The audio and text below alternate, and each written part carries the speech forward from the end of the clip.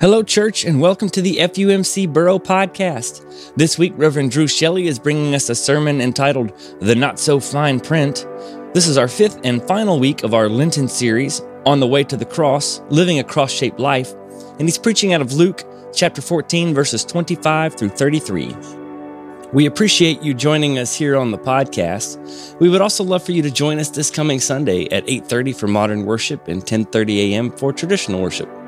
We have both virtual and in-person options, and we'd invite you to head on over to fumcm.org for more information about our safety protocols for joining us in person.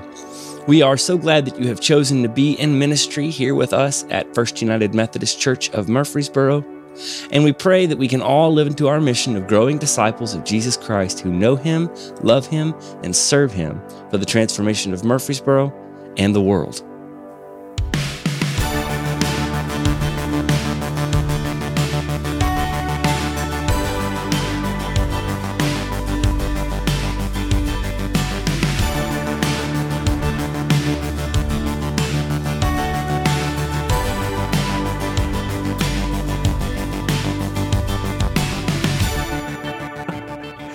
I want to say welcome to First United Methodist Church of Murfreesboro, whether you're here with us in the Family Life Center or with us online at home or at work. My name's Drew Shelley. I'm one of the pastors here, and if I haven't had a chance to meet you, I'd love to have that chance today before we leave and to begin to get to know one another as we share life and faith together in so many different ways.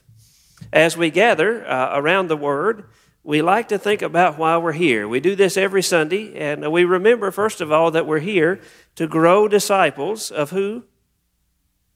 To grow disciples of Jesus Christ, to know Him, love Him, and serve Him for the what? For the transformation of Murfreesboro and the world. That's right, and we do that in a lot of different ways, but we've tried to actually put down on paper what we mean when we say that. And so if you have your Way of a Disciple card, I'd invite you to get that thing out. I am enjoying the newer, thinner Way of a Disciple card. It fits better behind my Visa here in my wallet, so it's easier to get out. If you don't have one of these newer ones, you can get one today. They're the same content, just a little different material. On the front, it says, join us in helping Jesus love the world back to life one heart at a time. That phrase has always stuck with me from the first time I ever heard it. Can you imagine the thought that God would invite us into helping Jesus love the world back to life one heart at a time? But that's exactly the call of the gospel, isn't it? That's exactly the call that is on our lives, all of our lives as followers of Jesus. It's not just about me and Jesus or you and Jesus. It is about us and Jesus together and the redemption of the whole world and our being a part of that. And so we dig deeply into that around here. We think a lot about it, and we talk about it. We're going to talk about it some today in Luke chapter 14. This work is beautiful and exciting, but it's also very hard and challenging, and we want to be honest about that as we dig into it together. Will you pray with me before we turn to Luke 14? Oh God, we thank you for your Spirit. We thank you for your word. We pray now for your Holy Spirit to move in a fresh and powerful way as we try to hear from you in this place. Lord, the words you say to us are challenging for sure. Give us courage to hear. Give us boldness to act. Give us the strength to live differently because of what we hear you say to us. In the name of Jesus we pray. Amen. We're in Luke 14 today, verses 25 to 33. Let's hear the word of God together. Now, large crowds were traveling with Jesus, and Jesus turned and said to them, whoever comes to me and does not hate father and mother, wife and children, brothers and sisters, yes, and even life itself, cannot be my disciple. Whoever does not carry the cross and follow me cannot be my disciple. For which of you, intending to build a tower, does not first sit down and estimate the cost to see whether he has enough to complete it? Otherwise, when he has laid a foundation and is not able to finish, all will see it and will begin to ridicule him, saying, this fellow began to build and was not able to finish.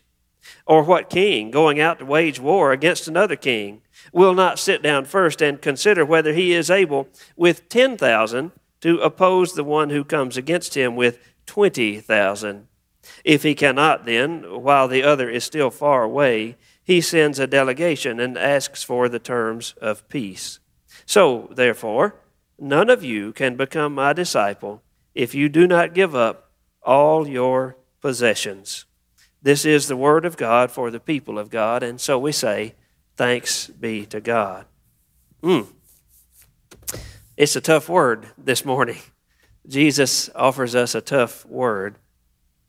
One of the most interesting things that I have discovered about being a pastor is getting to talk with folks about all sorts of complicated situations while trying to see how God might be at work in those complicated situations. God is always at work. It's just really hard to see God at work sometimes, and I get to help with that. One conversation that I've had with myself and so many others over the years is what I call the big rocks, little rocks talk. Here's the scene almost every time as this begins to unfold. A middle-aged professional person schedules an appointment with me, cancels it twice, and shows up late to the third scheduling of that appointment. It happens every time. I don't get mad, though. I know exactly what's going on when this little pattern shows up. They do finally come in, and they begin to just dump everything out. I'm so overwhelmed. I'm working so hard, 60, 70, 80 hours a week, no end in sight, trying to raise a family, trying to pay my bills. My parents need help now. My marriage is falling apart, or we've already filed for divorce. You never know where that's going to shake out. Everybody in my house is stressed out and exhausted, and I feel like it is all my fault. And then you, preacher, make me feel guilty because I can't be up here doing church stuff all the time. That just is terrible. I wish you'd quit making me feel guilty about that. I don't know what to do. And preacher, finally, preacher, don't dare tell me to pray about it. I've already been doing that. I've been praying about it on and on and on forever. I say, whoa, that's a whole lot. Let's catch our breath. If we can't pray, I guess we'll just go out and get you a red convertible. It's supposed to be summer vacation every time you get in that thing. If we can't pray, we'll just do that. You can enjoy it, especially when you're driving home from work in the dark. That's not what I really say. That's what I want to say most of the time, but that's not what I really say. No, I usually give them the same talk that a friend of mine has to give me once every 6 months. It is the big rocks, little rocks talk. You've probably heard it. You've got these two jars. You know about the two jars. One, there's the same amount of stuff that goes in both jars, but one is already full, and all the big rocks are just spilling over onto the table around the jar that's already full. You've seen this before, haven't you? It's a Stephen Covey thing, I believe.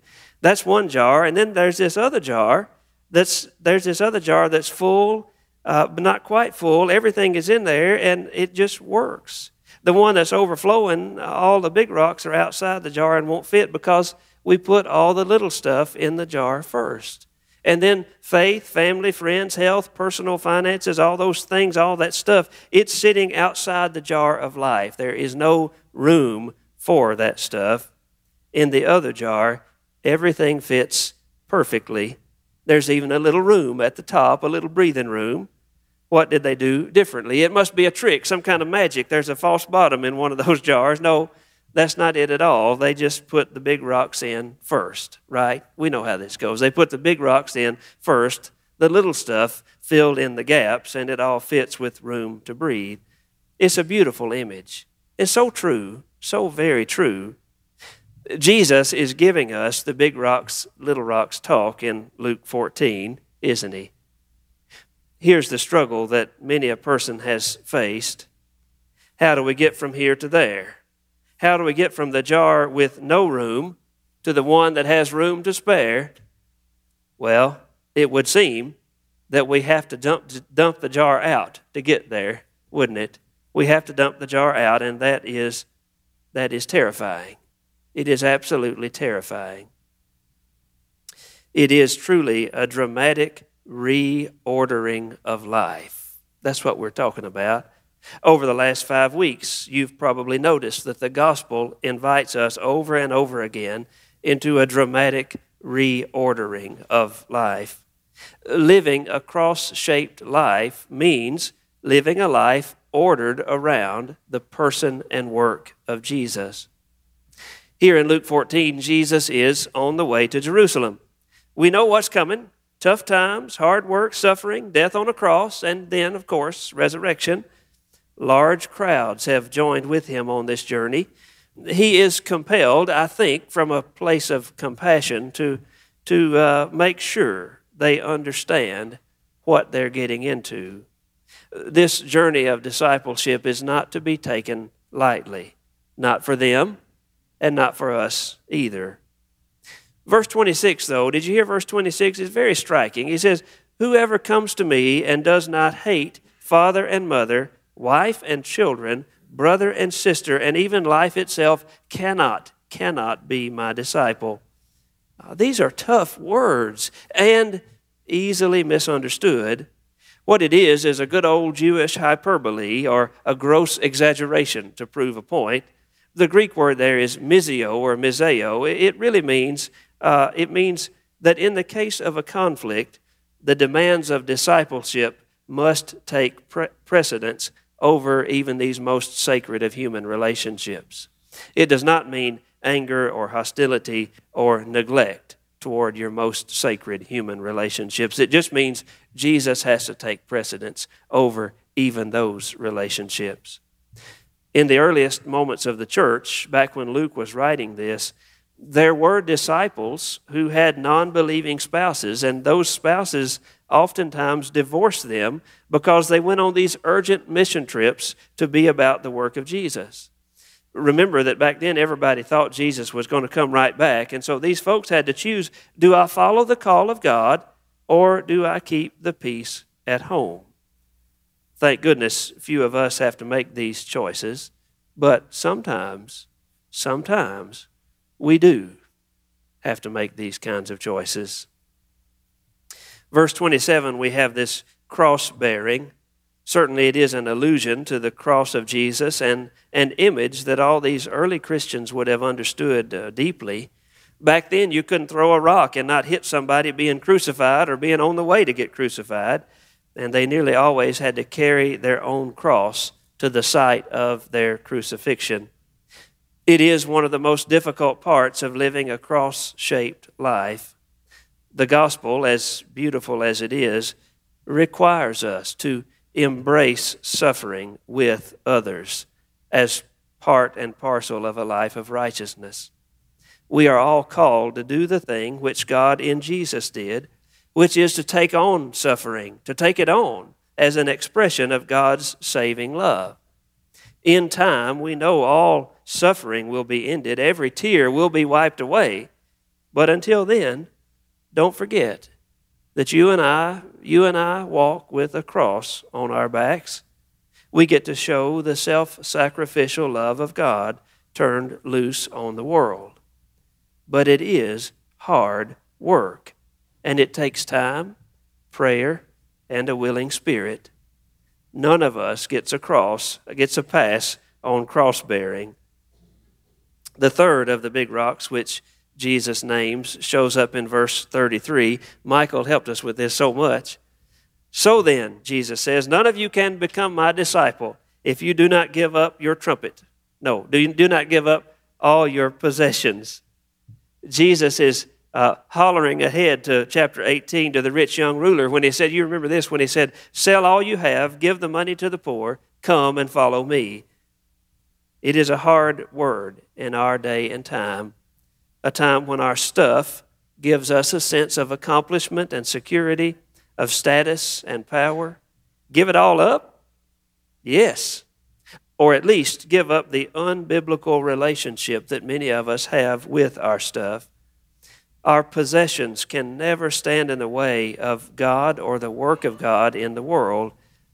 To have payments on toys that keep us from being generous, to live in a world of fear and anxiety because I'm always afraid my financial house of cards is going to come crashing down at any time. That kind of living makes true discipleship really hard. And yet our culture celebrates that kind of living. It's one of the many places where the gospel is so at odds with our modern way of life. Jesus says, you have to make a choice, people. You have to decide. You can't have it both ways. Get the big rocks in first. Now, sandwiched between verse 28 and verse 33 are two parables. The one about building a tower without counting the cost, and the other about waging war without some honest self-reflection about your capabilities. Jesus is inviting us to think carefully about the cost of discipleship, to realize that the dramatic reordering of life which the gospel requires of each of us is significant. It is not offered to scare us away or to make it sound impossible. Jesus is just telling the truth about what's required and the beautiful work that comes when we open our hearts to this reordering of life around Jesus. There is a cautionary tale here, though. It is the utter disaster that can come when we try to live as a disciple of Jesus without this reordering of life around Jesus and around the gospel. When we do that, what God intends as a gift of grace becomes hard labor. It becomes a prison of guilt and shame, an endless toil that leaves us empty and even more broken than we were before. To try and live the gospel with only partial commitment, without the big rocks going in first, why, that is the real trap that costs you everything. I am learning that this work is a daily work of choosing to live in the right direction, of allowing the grace of God to reorder our lives, to let the Spirit empty us out so that these big rocks can be put in first. It's not quite so terrifying when it happens every morning. There's something I've been using for years. It has meant a great deal to me, and when I get it right, it means a lot, and even when I mess it up, it still means a lot. It's really a simple prayer. It's based on number 607 in the United Methodist Hymnal, which is a covenant prayer in the Wesleyan tradition. For me, it is this jar emptying that begins every morning, usually somewhere between the bed and the coffee maker. I want to give you a copy and talk through it with you. You can combine this with the way of a disciple and maybe find some synergy, but let's get our prayer out. It's in your up and coming. It's this little card here. If you need one, just lift a hand and someone will bring it to you. We need one up here, if we could get one. Zach, Sally, one up here. And one over here in the side, this side, my right side.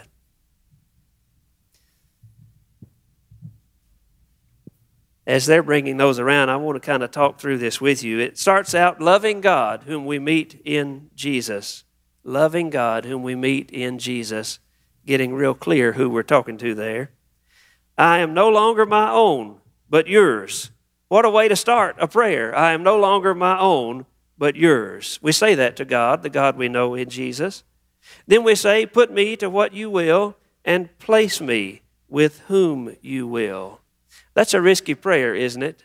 How many of us start our day with a review of the to-do list, my to-do list, not God's to-do list? I want to get my stuff done first, and maybe there's a little room for God's stuff later on, but we'll start with mine. This prayer says, no, let's start with put me to what you will, O God, place me with whom you will.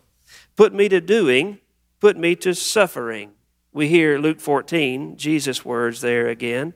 Let me be put to work for you or set aside for you. That's the scariest part for me. Let me be put to work for you or set aside for you. I don't want to be set aside. I live in fear of being set aside.